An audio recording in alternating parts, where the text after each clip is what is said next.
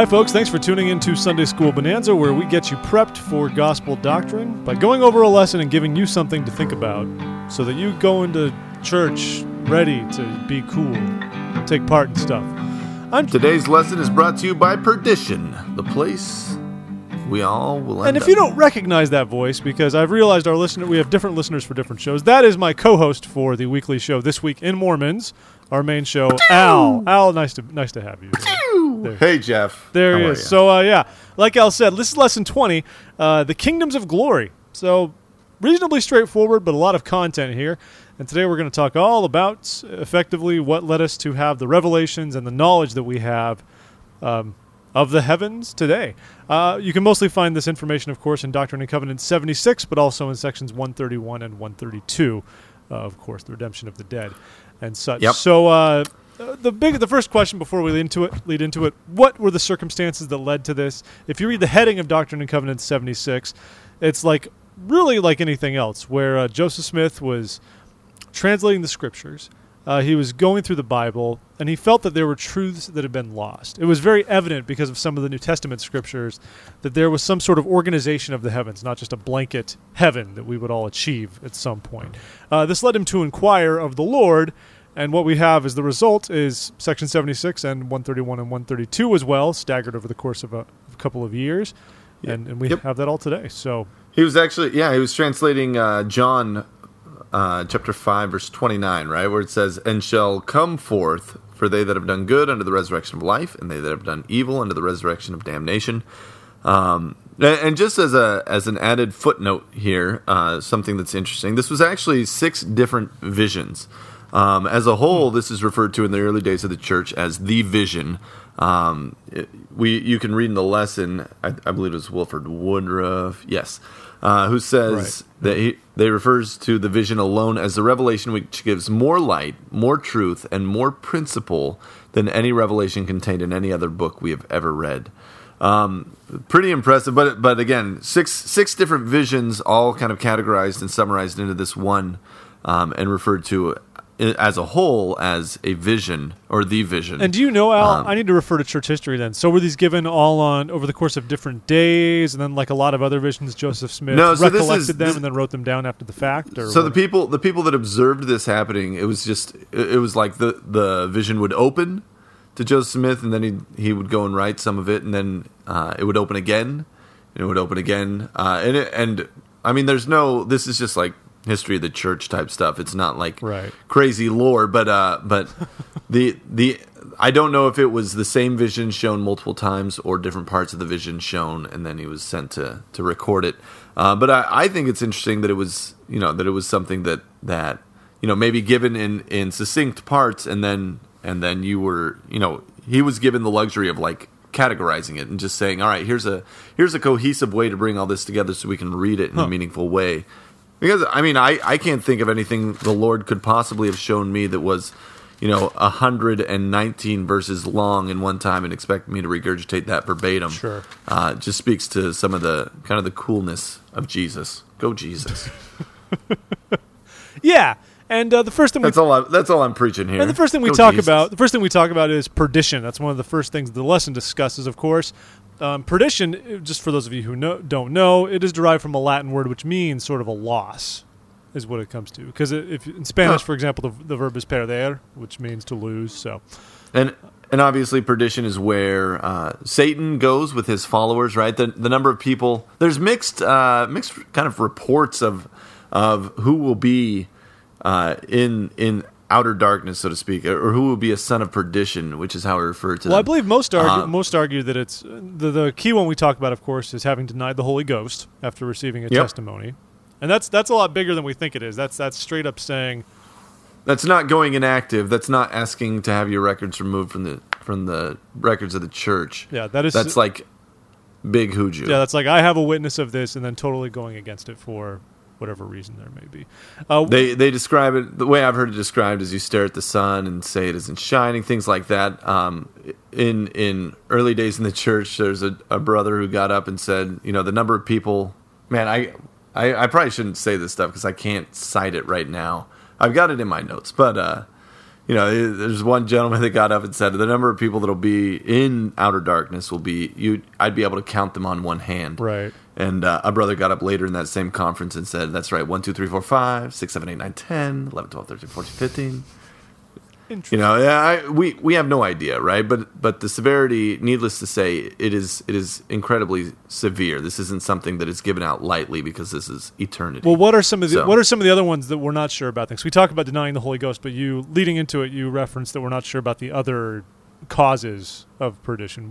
Were there other ones that come to mind that we're not sure? Well, it's all manifestations of that same scenario, Okay. right? Of denying the Holy Ghost. As or your witness of the Holy Ghost, rather, like denying things that 100% to be true. So, sure. having had your calling and election made sure, so to speak, and then reneging on that and saying no, that's the risk. Which is why truth is revealed in degrees, right? We're protected from ourselves in most circumstances because. The Lord doesn't appear to every person, every convert seeking a witness, right. In large part because of that.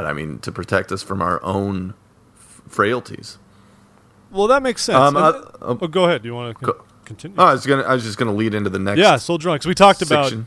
about how very few will be lost. So lead into the next section.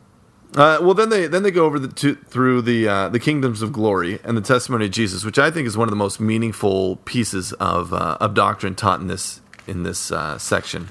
Yeah. Right. We get a description of God here given by Joseph Smith and the other brothers who this vision was open to, where they say after the many testimonies which have been given, this is the testimony. Mm-hmm. Last of all, which we give, for we saw him even on the right hand of God, and we heard the voice bearing record.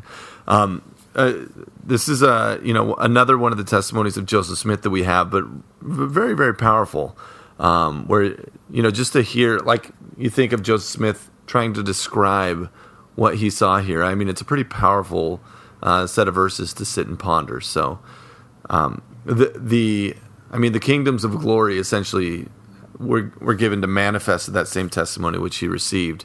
They manifest of the person giving it. Right. So pretty. Just reading through this, looking for reflections of Joseph Smith's testimony or of our own testimony, I think is a really meaningful exercise. Yeah, and of course, so let's break down quickly some of those 3 degrees of glory, real quick. Of course, the first one is the telestial kingdom, as we talk about it, and it says in the verses, if you're in 76. Namely verses 81 through 83, this talks about the glory celestial, which of course is, it's the glory of the stars, as they say, how it's different from the glory of the moon. It's lesser than the moon. And the people who would go there, as it describes in verse 82 and 83, are they who received not the gospel of Christ, neither the testimony of Jesus, but they are not those who denied the Spirit. Yeah, this is not hell as we are commonly referring to it. No. That would be spirit prison, where people have their temporary time to fix or repair their injustices or what have you. Yeah, like on Lost. And then this is the celestial kingdom is a reward, right? It's still a reward. Isn't it funny to think of that, our knowledge of spirit prison, because so many other of the notions of heaven and hell might not necessarily be wrong, less that they just didn't have the full knowledge, where they view paradise and prison like that was it. Well, that's so much of religion, right? Yeah, it's not falsehoods; it's just a limited view of truths. And you think about what was lost, and over time, what was construed when they talked about paradise and prison, as if that was actually, the final state, which is very, very interesting to me. Then next we have the terrestrial kingdom, which is the glory of the moon, as they compare it to. Those who will go there are those who died without law. What does that mean? Those heathen and pagan people who do not hear the gospel in this life and would not accept it with all their hearts should they hear it. So, if they had the chance, it wouldn't have mattered. Those who hear and reject the gospel in this life and then accept it in the spirit world, and those who are honorable men of the earth, who are blinded by the craftiness of men. So pretty much this is, I don't want to say it like that, but it's sort of the second place. Yeah, well, Go ahead. Yeah, like it says, they receive glory, but not the fullness of glory. They receive the presence of the Son, but not of the Father. That's sort of where the limit is in that area. Well, that's Bruce R. McConkie from A New Witness for the Articles of Faith. That's how we interpret it mainly. It's still, I mean, the one that actually surprised me about there is those who reject the gospel in this life and then accept it in the next life. Yeah. I mean, we still aren't 100% sure how that pans out. Who has, I mean, if you rejected it because the missionary that brought it to you was a chump, or like the circumstances surrounding that, we still don't know. We can't say definitively, but broad strokes, that's who gets there. Yes. And then as we get more specific, the celestial kingdom, of course. And those who will go there are, many, but those who receive a testimony of Jesus, believe in his name, are baptized, buried in water, as it says. They keep the commandments, washed and cleansed of their sins, ordained and sealed unto this power. They overcome temptation by faith. They're sealed by the Holy Spirit of promise, etc., etc. So that's a great place where you want to be in the celestial kingdom, methinks.